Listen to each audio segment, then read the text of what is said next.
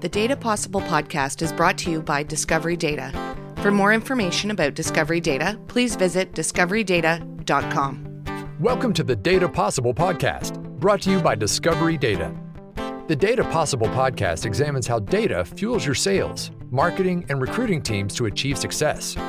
Our goal is to provide you with tools, techniques, and best practices to help you close more deals, find new opportunities, and recruit better people and partners. Now, on to the show. Hello, and welcome to the Data Possible podcast, presented by Discovery Data. This is your host, Doug Heikkinen. Today, our guest is Bob Skea. Bob is the CEO of Discovery Data and sits on the board of directors at various New Jersey organizations. He's been an advocate for implementing diversity and inclusion initiatives in his professional career, as well as through his efforts with the All Stars Project of New Jersey and Rutgers University. Welcome to the podcast, Bob. Thanks, Doug. Appreciate it. Thanks for having me on. You recently announced a new data set called Diversity and Inclusion. D&I is a hot topic these days. What does this data provide, and how can the financial service industry benefit from this type of insight?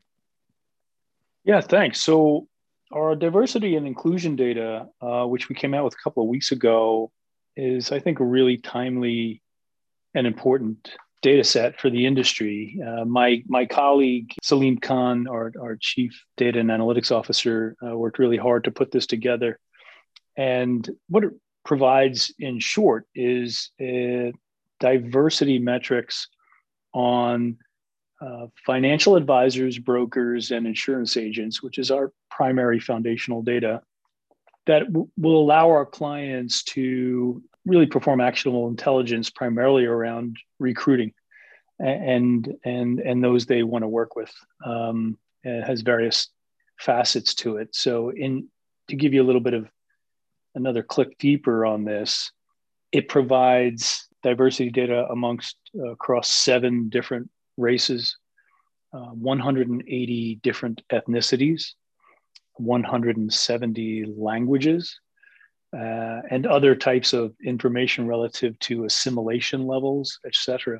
So what it's going to allow our clients to do is, incorporate it into primarily their recruiting processes, such that they can recruit candidates that better reflect the clients and communities they are trying to serve. And that's a huge issue for the industry right now, financial services industry. So we're excited about it. It's off to a great start. Salim has been very busy since we launched 2 weeks ago, talking to clients and prospects and others, and a lot of excitement around it. We believe it's the first algorithmically derived data set of its kind. That is to say, there are other data sets out there that provide various forms of information, but we believe it's the financial services industry first aggregated and kind of model-enabled diversity enabler. So in that regard, we're really excited about it. Those are impressive numbers, but Discovery always has impressive numbers. So in addition to the data set, you recently published a research report called Closing the Diversity Gap. Tell us about that report and what readers would expect to learn. Yeah, so again, that was also Salim who authored this with the help of others internally. It's a pretty broad look at what we see as being, or what the industry sees as being, that the statistical analysis of how we are serving the community. We went out to hundreds of our clients and firms, advisory firms, and asked them a series of questions in the survey around their thoughts on the topic of diversity, what initiatives they had underway, what tools they use today or may be planning to use, where they are in the evolution of their D&I initiatives, and we also got some key stats about the industry itself in terms of demographics and the mismatch of coverage or the professional advisory populations that currently serve the communities. And there's clearly a gap there. And that's what we mean by closing the diversity gap. The industry, we believe, is a little bit out of sync in terms of its coverage. And that's really important. And the reason it's important, and most firms agree, almost everybody has an initiative underway. But the reason that's important is because, wealth and investment power, if you will, buying power, is growing very quickly amongst underserved communities. And in order to serve those communities, we believe it's important. I think the firms now believe it's really important to reflect that community in a meaningful way. So if you are trying to develop a business in, for example, Koreatown, Los Angeles, you might want to have Korean-speaking agents or advisors, and that's not easy to do. And so, trying to reflect the communities that you serve, so as to satisfy and frankly capitalize on the growing wealth amongst underserved communities, is a really important topic right now in the industry in particular. So that's what the survey gets to, is a lot of really interesting insights that we can dig into a little bit, but we're excited about that. And I believe it launches in this coming week. I got a copy of the report, and it's no surprise that the financial service industry does not reflect the general demographic trends in the U.S., Hispanics and African Americans being the most underrepresented groups. What are some of the ways firms can diversify their advisor teams? Yeah, I think it's so to your point, the Hispanic and African American populations are underserved by 11 and 10% respectively, whereas the Caucasian population is overserved by 20%. But more African Americans opened up investment accounts during the pandemic than in any previous year. And so the interest amongst investing for African Americans in particular, and other populations, Hispanic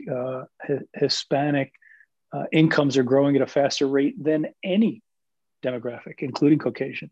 So the need for this is important from a business perspective. How can they go about it? Well, first it takes a commitment. If you saw the report, you saw that most firms are focused on this in some way, shape, or form. The question is, what level of conviction do you have around it? And how long have you been at it? And do you have someone dedicated to it? So there's a lot in the report about what the industry is doing as a whole. But the longer you stay with it, one of the findings in the report says the longer you stay with it, the better results you're going to get. Now, that sounds like no surprise, right? But I think that the aha moment there is that unless you stay with it, it will fizzle out, right? You have to maintain a level of conviction over time to do this. So that's the first thing, is the belief in this as both a social imperative, but also a business imperative. And many firms now believe this is very good business overall. The second thing is using proper tools, whether that's earnings tools or types of software. Many firms are using third-party consultants, but data is on the rise, and data is the oil and the engine of this type of initiative, and we think we can be helpful. And so it's a combination of factors. It's commitment, it's awareness, it's commitment, it's ongoing passion, and then using the right tools, inclusive of data, to make sure you can get to the outcomes you want to. You've been in the financial services arena for over 30 years, both large and small firms. You're not alone. How has the concept of diversity and inclusion evolved over those years in your experience, and why is it so important today? And you started to touch on that earlier. Yeah, so I was really fortunate to I worked for the JP Morgan, one of the JP Morgan Chase predecessor banks, Chase Manhattan Bank, back in the day in the 90s. And I was very fortunate to be on something called the Diversity Council in the mid 90s. I think it was 96, 97. I ran our Latin American effort for the business I was in. I spoke Spanish and a lot better then than I do now. But consequently, I was on a diversity council, and to my knowledge, or at least my awareness at the time, Chase was out in front of this relative to other banks and other firms, frankly, in having a diversity council and awareness.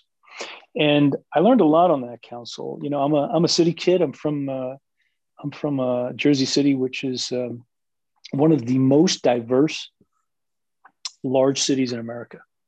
It is literally equal parts, 25%, if you will, Asian,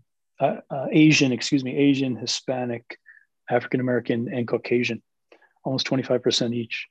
And so I grew up around diversity, but when I got to the street, when I got to financial services, it was a little different.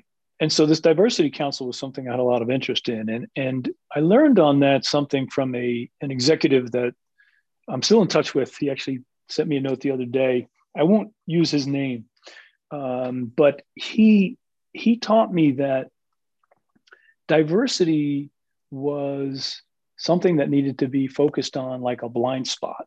And I asked him what he meant by that. And he said, well, when you're driving in your car and on your back right wheel, well, it might be a car, but you can't see it. And you have to lean forward in your seat, almost over the steering wheel, to look out your side view mirror to see whether there's somebody there or not. I said, yeah, I know what that is. He said, that's diversity. He said, unless you're leaning forward to look, you're not going to see it. That you're not going to see that you're lacking in it. And I said, well, why is that? He said, well, it has to do with comfort zones. It really has to do with,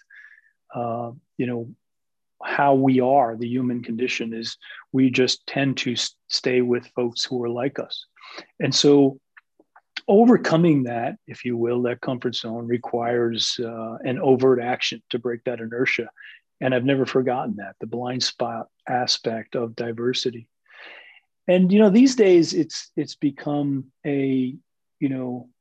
certainly a social imperative. I work on the board of a couple of charitable organizations, one in particular here in New Jersey, the All Stars Project of New Jersey. It's a national organization. I sit on the New Jersey board, and it really works with the high school level kids, if you will, from underserved and frankly poor communities.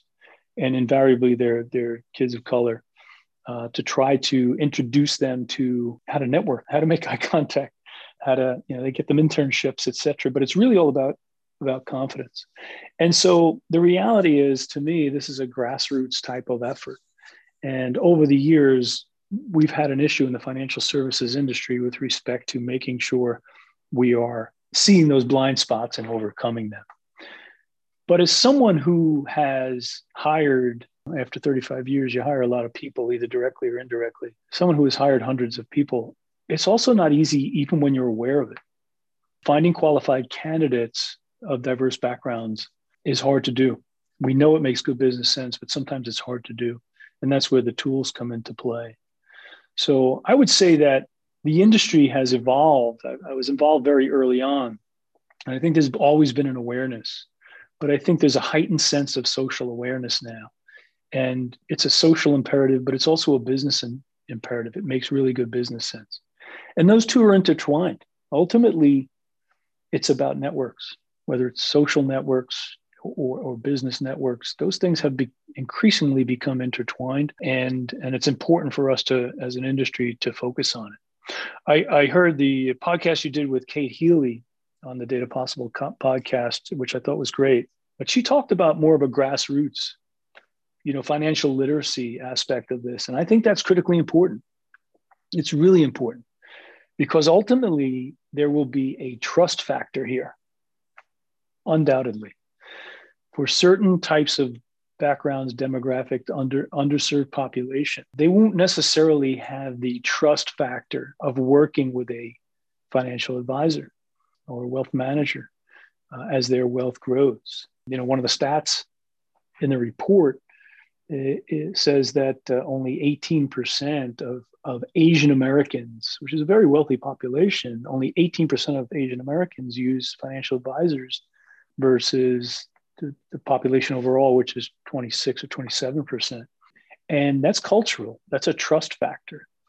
And so the industry needs to understand that in order to service that community, they probably have to build that trust. And I think the best way to do that is by working, by employing folks who literally speak the same language as your prospective clients, and make sure you can build that trust. So overall, the industry has come a long way and still has a ways to go. But the good news is, I would say, the awareness now is more keen than it's ever been in terms of what needs to be done. And I think the tools and the data available now are going to make that easier going forward. And we're just really happy to be doing our part to be part of that solution, because we at Discovery Data believe this is important from a number of different angles, and we're happy to be part of the solution. And we'll be right back. Discovery Data empowers you to trust your decisions and your data. As your strategic go-to-market partner, we improve the impact of your data-driven sales, marketing, and recruiting to increase win rates and accelerate growth. Visit us at discoverydata.com to learn more. We're here with Bob Skea, who's the CEO of Discovery Data, talking diversity. Bob, do you think that financial services has been a very welcoming place for diverse individuals to join? I don't. That's the short answer. I don't. And it's a matter of degree, right? I believe in this from the kind of farm system perspective, that we need to introduce the industry to folks right out of school, right out of college, if you will, and kind of demystify the language of financial services. I have kids in their 20s, and I talk to them about some of the terminology we use. It's really not that complicated, but I think we get the reputation as being hard to understand. And it's not. So I think we need to demystify, the language we use and the concepts, and be a little more welcoming. And so, I think it's a vicious cycle, if you will, to the extent that certain populations are overrepresented and others are underrepresented. Again, unless you make an overt action to change that, it's not gonna change on its own. And we've got to do our part to embrace diversity and embrace these communities to make sure we can truly represent the community as a whole. Yeah, the report's fantastic. So how does Discovery Data hope to have an impact on the industry with D&I initiatives? Yeah, well, in working with our clients, this is very real. We think we can help our clients to achieve their goals, their hiring goals, and better reflect these communities. This very large brokerage firm that is a client of ours, remain nameless, has been a recruiting client of ours for many years, having specific conversations down to the level of, we need to hire more Hispanic and Spanish-speaking advisors in the greater Portland region. I mean, that's how specific it gets. We need to hire more Asian-speaking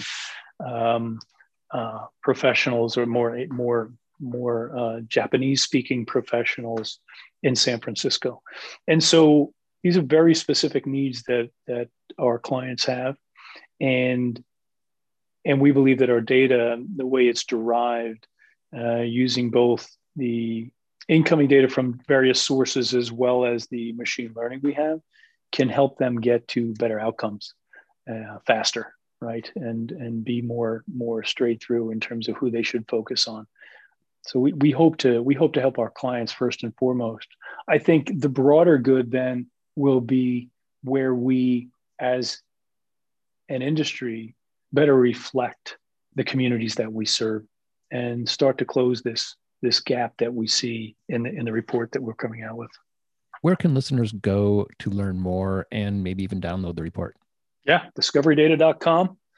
And we'll also be distributing this through social media networks, certainly LinkedIn and Twitter, and et cetera. But we'd love to talk to whomever about how we can help them achieve better outcomes for their hiring practices. Bob, thank you. It's been quite a pleasure talking to you. Pleasure's mine. Thanks so much, Doug. Appreciate it. For everyone at Discovery Data and the Data Possible podcast team, we thank you so much for joining us. The Data Possible podcast is brought to you by Discovery Data. For more information about Discovery Data, please visit discoverydata.com.